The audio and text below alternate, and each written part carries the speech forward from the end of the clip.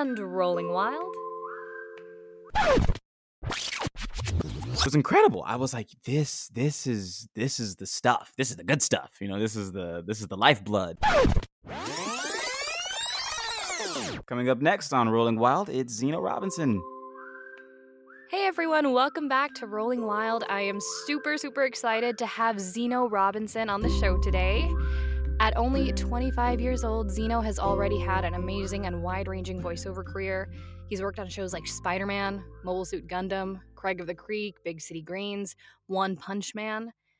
But he is best known for his work on shows like Ben 10 Alien Force and Ultimate Alien as Alan Albright, and more recently on DC's Young Justice as Victor Stone, aka Cyborg. Welcome to the show, Yes. Zeno. Thank you for having me. Yes. Super excited to have you.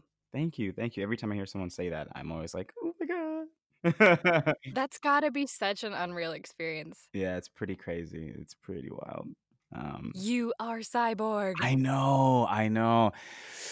Oh, it's like some days you look yourself up and you see your name next to the character you play. You go, how it's really real. I was actually looking up Young Justice on Wikipedia the other night, and my name was like in the cast list, alongside everybody else, and it's just a very gratifying feeling. That's so awesome. I'm so excited for you, like Thank secondhand. you. Yeah, it's pretty cool. It's been a wild ride. That show in particular. I bet. Hmm. Yeah. No, and then especially I think because you've been doing this for quite some time now, Hmm. right? About maybe like 11 years now.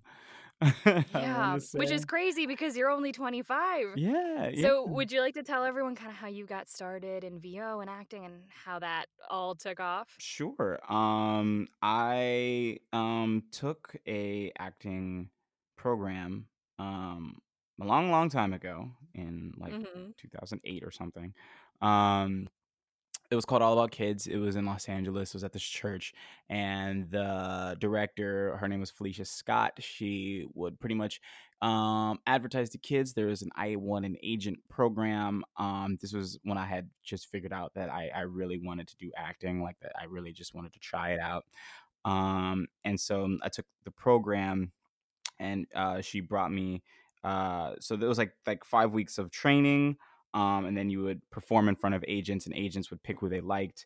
I was scouted. I was picked by Melissa Berger over at CESD. I was probably like 14 at the time, um, and she signed me commercially. Well, Carolyn signed me commercially in the youth division, and that was kind of where it was supposed to be.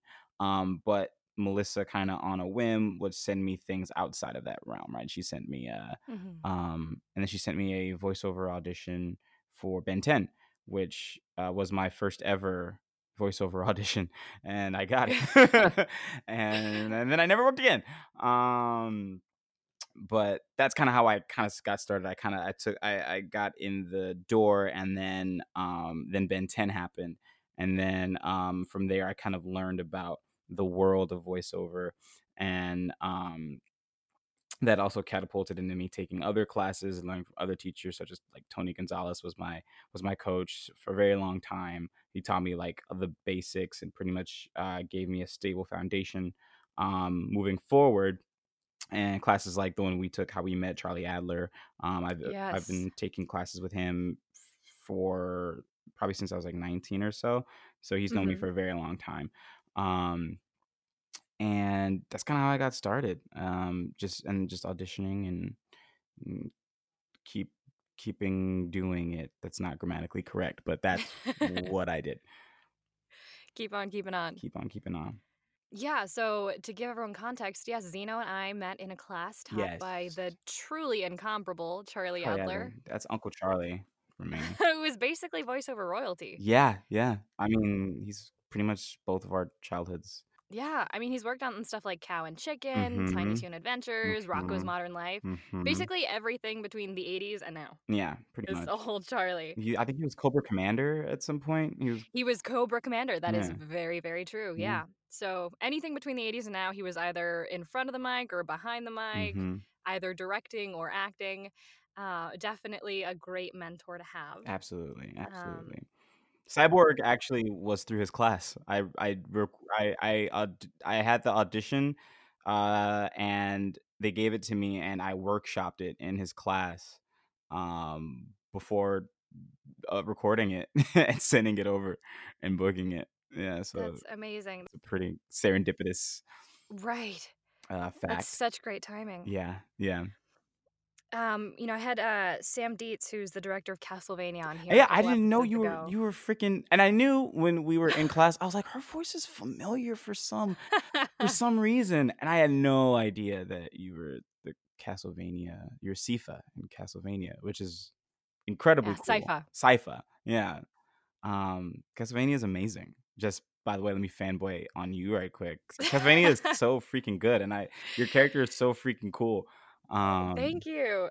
Yeah, I take pretty much no credit for that. Warren wrote an amazing character, and mhm, then with people like Sam and Addie mhm, Shankar mhm, and Kevin over at Frederator, it's just mhm. such a crazy team. But you know what that's like Yeah, working with like Brandon Vietti and yeah, everyone Greg over. Wiseman. Mhm, Yeah. It's funny just because again, we met in class, but a mhm. lot of these things we didn't know about. Like we were in class together and we were Right. working on things. But no one really gets in there and starts just spilling. It's like, well, I was on this thing and that Mhm, thing. Like you're mhm. really there to To learn learn. and for the most part, you're just so impressed and kind of gobsmacked with everyone else that you Yeah. kind of forget about everything else. Right, you're like, "Man, I have work to do." You know? Like, Right. I need to work a little harder."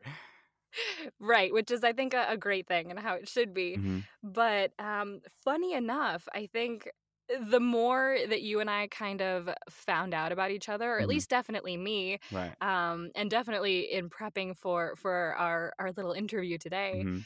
I feel such a camaraderie with you Yeah, you too. because you're the first person I've seen or I've talked to or met Mhm. who has had such a similar experience Really? in this wacky VO space because everyone's journey is so different. Absolutely. Absolutely. And I feel like there are a lot of things here that cross over, which has completely floored me. Yeah. Like what? Well, I mean, I started out in much the same way. I was with an agent commercially, and Mhm. then my agent just kind of referred me over to the VO department Oh, there at wow. my same agency. Mhm. And they kind of didn't contest it. They were just like, "Sure, we'll try her out Mhm. and see how it goes." And my first audition was for an episode of GI Joe Renegades, and I booked Cool. that. Hey. Yeah. I was so new to this space and Mhm. didn't really know how it worked at all. And Mhm. coming from commercials, you Mhm. go and you audition for something, Mhm. and then maybe you get a call back, maybe you don't, but you get a call back, you go in for that, Right. and you kind of wait and see. Yeah. With VO, you can kind of get cast off of the initial audition. Mhm. And you don't necessarily go in for that. You either record at your agent's office or you might record at home. Right. And so when I got booked for that, I wasn't entirely sure I was booked. I thought I was going in for a callback. Mhm. And so I showed up at the studio to record the And they're episode, like, "Here's a script." Yeah. right? Thinking it was a callback. Mhm. And here's the other crazy thing, and Mhm. I think you'll have a similar story here. Mhm. I was in the booth with this guy who looked vaguely familiar to me. Right. Really nice guy, super talented. It wasn't until later that the gravity of this all hit me. Mhm. But I was, in the booth with Kevin Michael Richardson. The same thing happened to me. The same thing. So my first job, which was when I was in Ben 10, I was like 14, right? So I was like a Right. kid. Like I had no idea that this is how cartoons were made. All my realities were being broken. And so I was in the booth with everybody at Cartoon Network doing the episode of Ben 10 that I was on. And I was sitting right next to Kevin Michael Richardson. I had no idea. But every time he spoke, I was like, he sounds so familiar. I was like, I couldn't put my finger on it. And then Yuri would go, and I was like, he sounds familiar. I don't know what it is. And then it wasn't until our lunch where like they actually kind of like were getting to know me. And Yuri was like, "Oh yeah, I'm Sasuke in Naruto," and I was like, "That's what it is! Oh my gosh!" And like I learned like Kevin Michael Richardson, who he was, and he was Gantu, and Lilo and Stitch, and he was the dad in Static Shock, and Dwayne McDuffie was the guy who was doing my episode of Ben 10. So it was like all of these like worlds were colliding before my face. So I Yeah. completely understand. Yeah, and that must have been so crazy as a 14-year-old kid Yeah. to not only be thrust into this is, behind the curtain, behind the Wizard of Oz, like Hmm. these are all the cogs that are spinning to make these animated Hmm. shows. But then also to have all of those worlds collide, and it's like Yeah. this one guy or Yeah. this group of guys are Are all all of these I mean, D. characters. Bradley Baker, he's like every alien in Alien Force. So I was like a master class in like, oh wow, like these guys are good. You know what I mean? Like, Yeah. See, and that's another one too, because after G.I. Joe and after that gap of kind of auditioning and stuff came the show that I worked the longest on, which was Winx Club. right. I watched Wings Club. And Dee was on that show Oh, as cool. the rabbit. Yeah. And obviously he well as every creature and everything ever. Right. But again, it's that experience of you're a kid, you're kind of learning this process, Hmm. and you see people like D. Bradley Baker Hmm. and Kevin Michael Richardson and Yuri Lowenthal, Yeah. and your eyes are kind of open to, "Oh, man, like, this thing exists, people do this for a living." Hmm. Yeah, it's pretty crazy. It's pretty crazy. So then yeah, so then what is that leap from being a kid and doing it, for the enjoyment of it, for the Mhm. love of it, almost like a hobby, you're still in school, you're doing other Right. things. How do you make that transition into, "I'm an adult now, and I'm consciously making this choice that this is where I'm pointing the ship of Right. my life, like, this is where I I'm going?" think, the leap is very much I think it's less of a leap and more of a stumble. At least for me, like, for my personal I experience, love it that. wasn't very much of a leap. It was very much, a stumble and fall and get up and stumble and fall Mhm. and, consider if you wanna continue doing it and then Mhm. go for it again, you know? Yeah. Growing up, my work ethic, as I've said on, other uh, times I've been asked this, like my work ethic changed growing up. So Mhm. growing up, when you're acting, when you're young, you do it for fun. So you're kind of, I feel like there's a freedom when you're younger. There's a freedom in, there's no Mhm. pressure to make money, right? There's no pressure to pay bills. Mhm. Um, so you're just doing it because it's fun and you have an active imagination and you like it. But then when you get Right. older and then, you go, oh, well, my mom needs help around the house. My dad needs help with this. If I was working, I could do this. Mhm. And then like suddenly you get your own bills, or you want your own kind of income.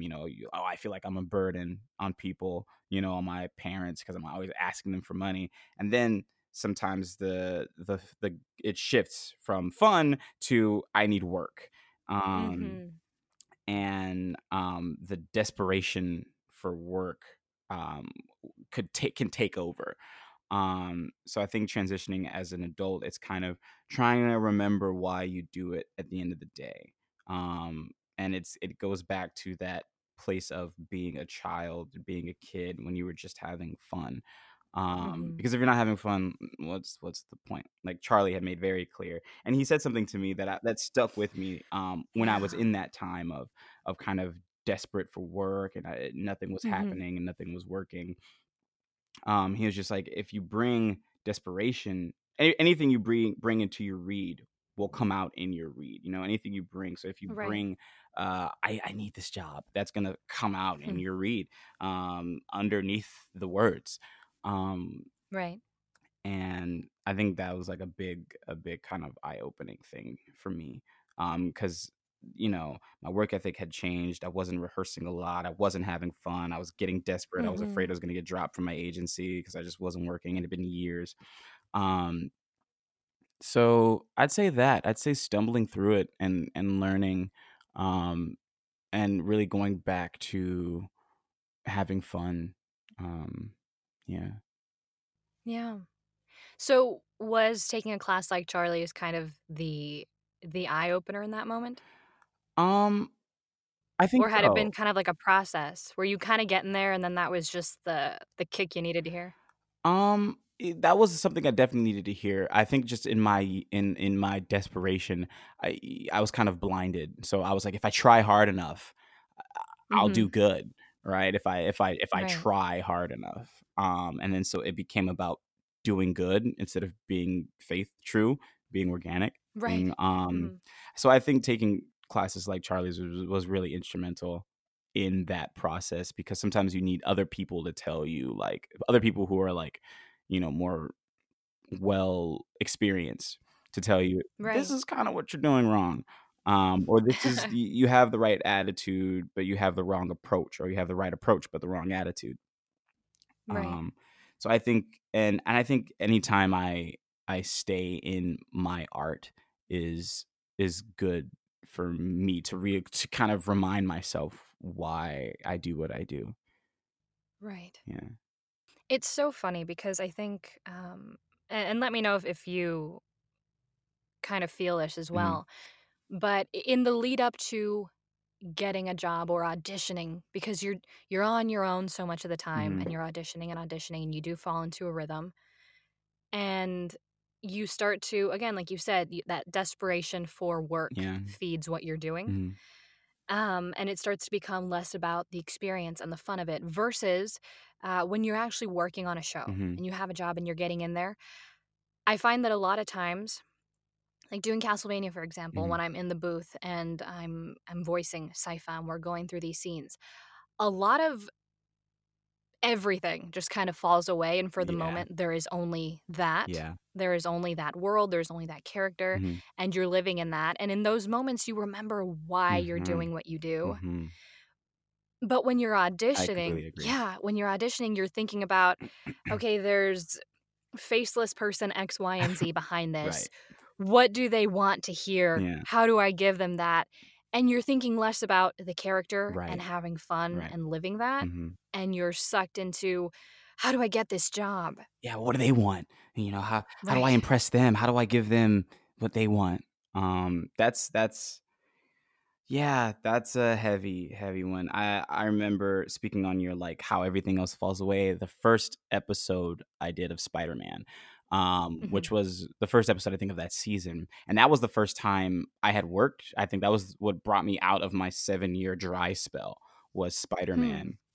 And I remember walking in the booth that first day, and everybody, it was like a multi mic, so everybody was there. Robbie Damon, Ben Diskin, Jason Spizak, who I would eventually work with in Young Justice. We'll talk about that later. Um,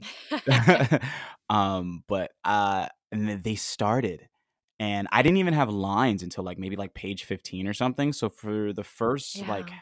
maybe half hour of the session, it was me listening to everybody do their thing, and they completely absorbed me into the world of Spider-Man. I felt like I was there. It was incredible. I was like, this is the stuff. This is the good stuff. This is the Yeah. lifeblood. But when you're auditioning, it's so because like kind of like what you said, the I have to impress this other person. Or sometimes when you're auditioning, you get a role that you're really attached to, or you get something that you're Hmm. like, oh my god, I would love to play this, and so you like do all of the work, you know Yeah. or That's almost the kiss of death, right? that's pretty much "Oh, the I kiss would of death. love to do Whenever this." you go, "Oh my god, this is perfect. This is exactly me. This is my dream role." 9 times out of 10, 9 times out of 10, it might not work out that way because it hasn't for me. And I've auditioned for my dream role like 4 times, Mhm. and I haven't got him once. So like, I just think that there's this enormous pressure to be exactly what these people behind the glass don't even see. Um, and I'm trying to learn to stop doing that. Right, and the thing is it starts to turn into a kind of sad race to the middle, Hmm. Right? Because you water down, this is what I think they would want, Right. as opposed to giving your personal, unique, only you can give read of it, Right. because your unique experience is going to color whatever you do. Exactly. And in all of this mental workshopping to, Mhm. what would they Mhm. want? It just turns into this race to the middle. And, 9 times out of 10, the characters that you get, there's something about them, the character, that you possess. That's like all the characters that I've played, there's something about them. They have a trait that I also possess. And that's Mhm. how we're linked and that's how we're connected. And that's why it's easy to drop into them because they possess traits that are alive within myself. Um, Either that or they've been characters who I've just been like, oh, screw it. This is how I think this is going to go. And whatever. I'm probably not going to get it anyway. So I'm just going to do this, you know? Yeah. Um, and, and yeah, it becomes kind of like you kind of start doing these mental gymnastics to go, okay, well, how, and that really takes away from, I think, your personal artistic take on it. Because Right. if everybody's giving them the same thing, because everybody's thinking the same thing, what do they want? If Right. everybody's giving them that, then there's no life. Right. Yeah. And I think that's also something that comes through this whole process and this whole struggle, Mhm. because I think the greener you are, the newer you are to it, Mhm. the more you're struggling to give kind of what you've seen other people give, or the people that you've seen been successful, or the Yeah. people that you've identified with their work. Mhm. And I think through this process and through being broken down audition after audition, and Yeah. through learning Yeah. and through actually working and experiencing that side of things, Right. you start to identify those things that are just yours. Yeah. And you start to feel more, you start to give yourself more permission to do those things, even if it's not quote unquote or doesn't seem quote unquote right. Mhm. And I think you start to give yourself more permission to do that and explore that and hope for the best. I think after years of like you said, kind of being broken down, eventually you get to a point where you're tired, right? Eventually you get to a point you go, you know what? Forget it. I'm just gonna do. Oh, well, that's what happened with me. Like I remember once my work started changing is when I stopped caring so much. Mm, Um, Not about my art, but about what they want. You know what I mean? Like when I stopped, when I right, kept yeah. going, not to the 10, I'm not even gonna get this. Like most of the auditions that I've done that I've been like, yo, that was like one of my best auditions ever. I don't get the callback. And then Mm, like auditions that I go, that was horrible. I'll get the callback for. So once I started not like kind of, I don't want to say not caring. Once I started kind of just going, okay, well, what do I want to do? Like what? Let right. me just do what I'm gonna do. It was more internal than external. Right. And I think like I was also inspired by something Michael B. Jordan said about how the way he approaches his work, where he goes, I kind of give them what I want to do, and then me and them can work from there. Um, and I Hmm. was like, that's Michael B. Jordan. And I know he's, but that's kind of a career that I aspire to be on, right? That's kind of a career mindset I like Right. where I can go, this is what I think this character should be.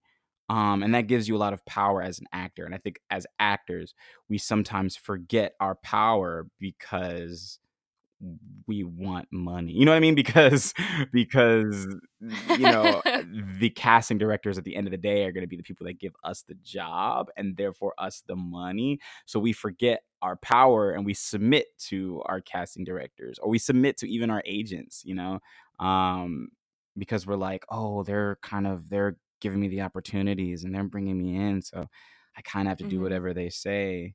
And no, you kind of don't. Not all the time. Right. There's a lot of Mhm, giving your power away. I went to this talk at SAG-AFTRA, and Dee Bradley Baker was talking about how he approaches everything being as mhm, collaborative as possible, because he's like, I think actors tend to forget that they are, a piece mhm. of that process. And you do give that power away, and you're just like, I'll be Yeah. whatever you want me to be. And it's like, no, we're gonna work together, and we're gonna find the perfect thing that I couldn't do Mhm, without you, and you mhm, couldn't do without me. And Charlie said mhm, something in our class mhm. early on that felt like, oh, I felt Yeah. it in my gut, because it's so simple, but it's so easy to forget. And he asked everyone in class, Who here likes to act? Raise your hand. Right. All the hands go up. Hmm.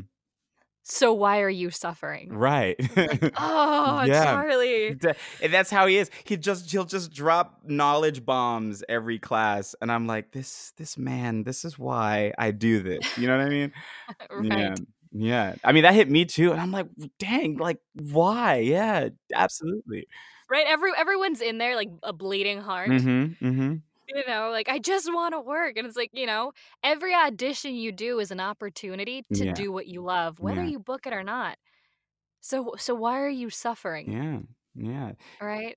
That's it's such a good kind of way to view it. Like every audition is an opportunity, but it's also an opportunity to play. Not everybody gets that opportunity to play in front of people who can tell them, "Hey, do you want to do this for money now?" You know what I mean? Yeah, We would all do it for free. We would all do it for right. free. So we're technically doing it for free. Um, but I just think it's the added pressure of wanting to continue to do it, or all the adult stuff that comes with it. Yeah, that's true. It feels very much like the dream job when you're a Mhm. kid, right? You Mhm. get to play and be all of these people that even on camera you could never dream Yeah. of portraying, Yeah. right? Because there aren't those limitations on voiceover. And then you grow up Yeah. and there are all these outside forces Mhm. kind of competing for all of that energy. Mhm. But I do want to go back to one thing you said Yes. about the characters that you have booked or usually book Mhm. having at least that one thing that you very much identify with. Yeah. When you get your audition sides and you Mhm. have this character, identifying that piece of their soul or their personality Mhm. or their idiosyncrasies or whatever it is that an immediate thing? Like, do you just recognize immediately, boom, that's me? Or is it kind of a process in auditioning it or workshopping it that you kind of find yourself in it? How does that work for you? I think I approach it like I think it's a case by case kind of thing, kind of like how I approach Mhm. all of my work. It's very much like, okay, who's this guy? Okay, what's he about? And then usually in reading it and rehearsing it, I sort of kind of find the beats, or the beats, or more rather, they find kind of me. They find me. Like everybody I've booked so far has kind of just found me. Like I kind of looked at them and I went, "Oh, this is how I think that they should go." It kind of strikes this kind of chord in me. It's almost a very unexplainable kind of spiritual kind of thing. You know what I mean? Hmm. Um, Remy, for example, for Big City Greens, he's like a sheltered kid. Um, Mhm. but he's very excited. He's very enthusiastic about everything because he's so sheltered. And I've felt a little sheltered, not knowing a lot about, like, quote unquote the real world. So I kind of identified with that. So I kind of knew how to play that, but the voice kind of just came to me. And the character kind of just came to me as I did it, as I Mhm. and even after getting the role, there's still fine tuning. Like there's still like, even if you go back and watch, you can hear the difference between the early episodes I recorded and the episodes that Mhm. are coming out now.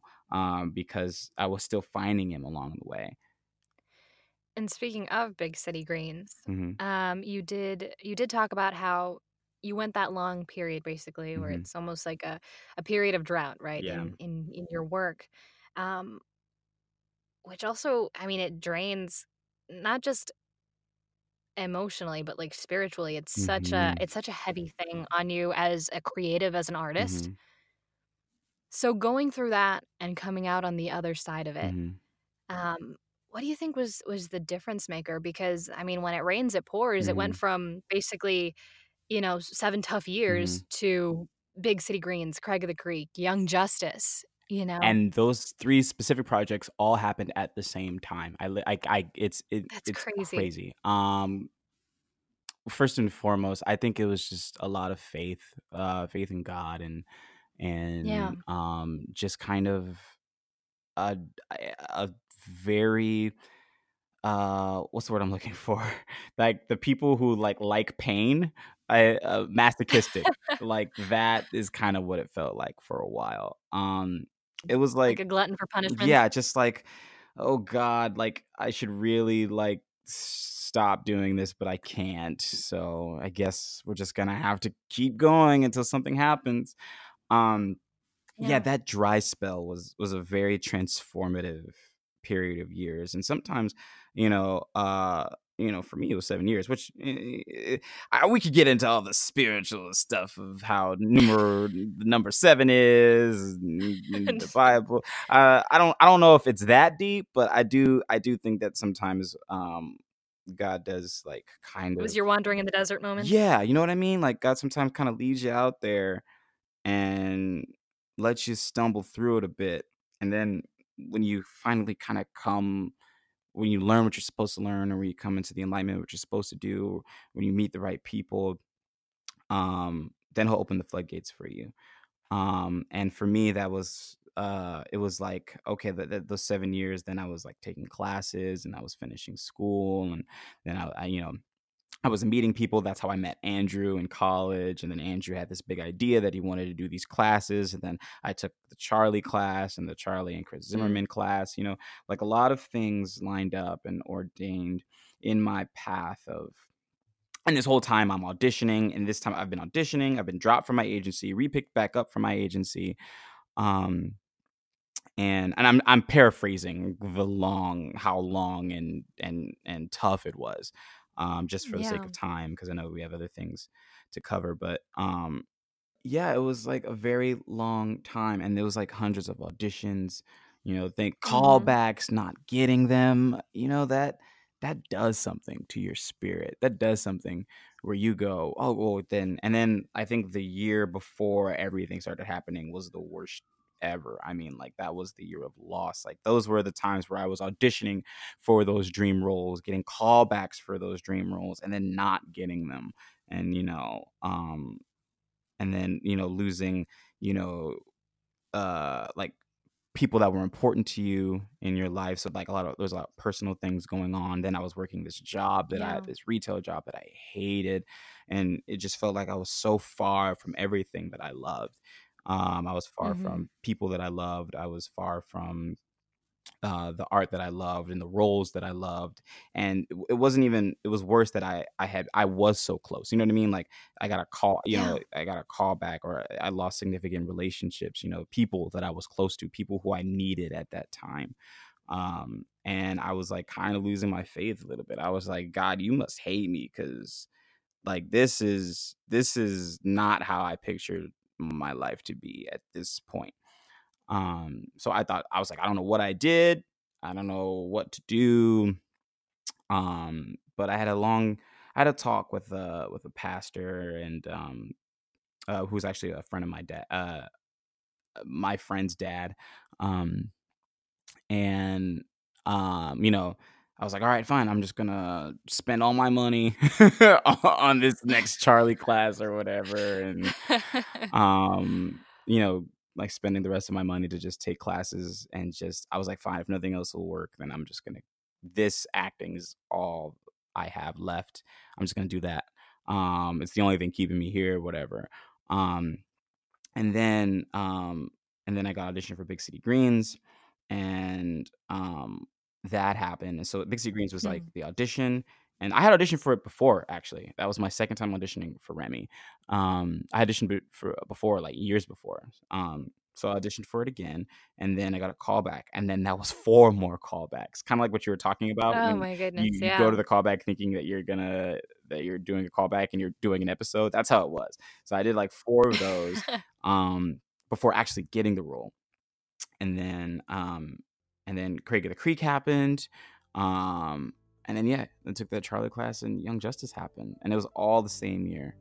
Um, That's it was amazing. really crazy. Yeah, it was a blessing for sure.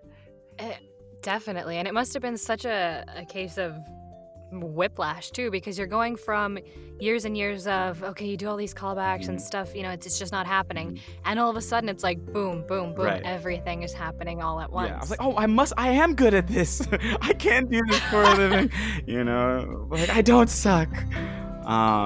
Yeah, it was definitely whiplash, but I just think the timing of it all was really what made kind of strengthened my faith. It was just like, wow, there's no way this is a coincidence. This is like, there's no way. Like, Young Justice is one of my favorite shows ever. You know what I mean? Like, that was one of my favorite cartoons. If you are enjoying this episode with Zeno Robinson as much as I am, fret not. There is a part 2 ready and waiting for you. So head on over to learn more about his experience on Young Justice Outsiders, his experience in the world of Star Wars, and some awesome dream roles that might be in store. Head on over. We'll call this one episode 112, Cyborg and the Good Stuff with Zeno Robinson, Part 1.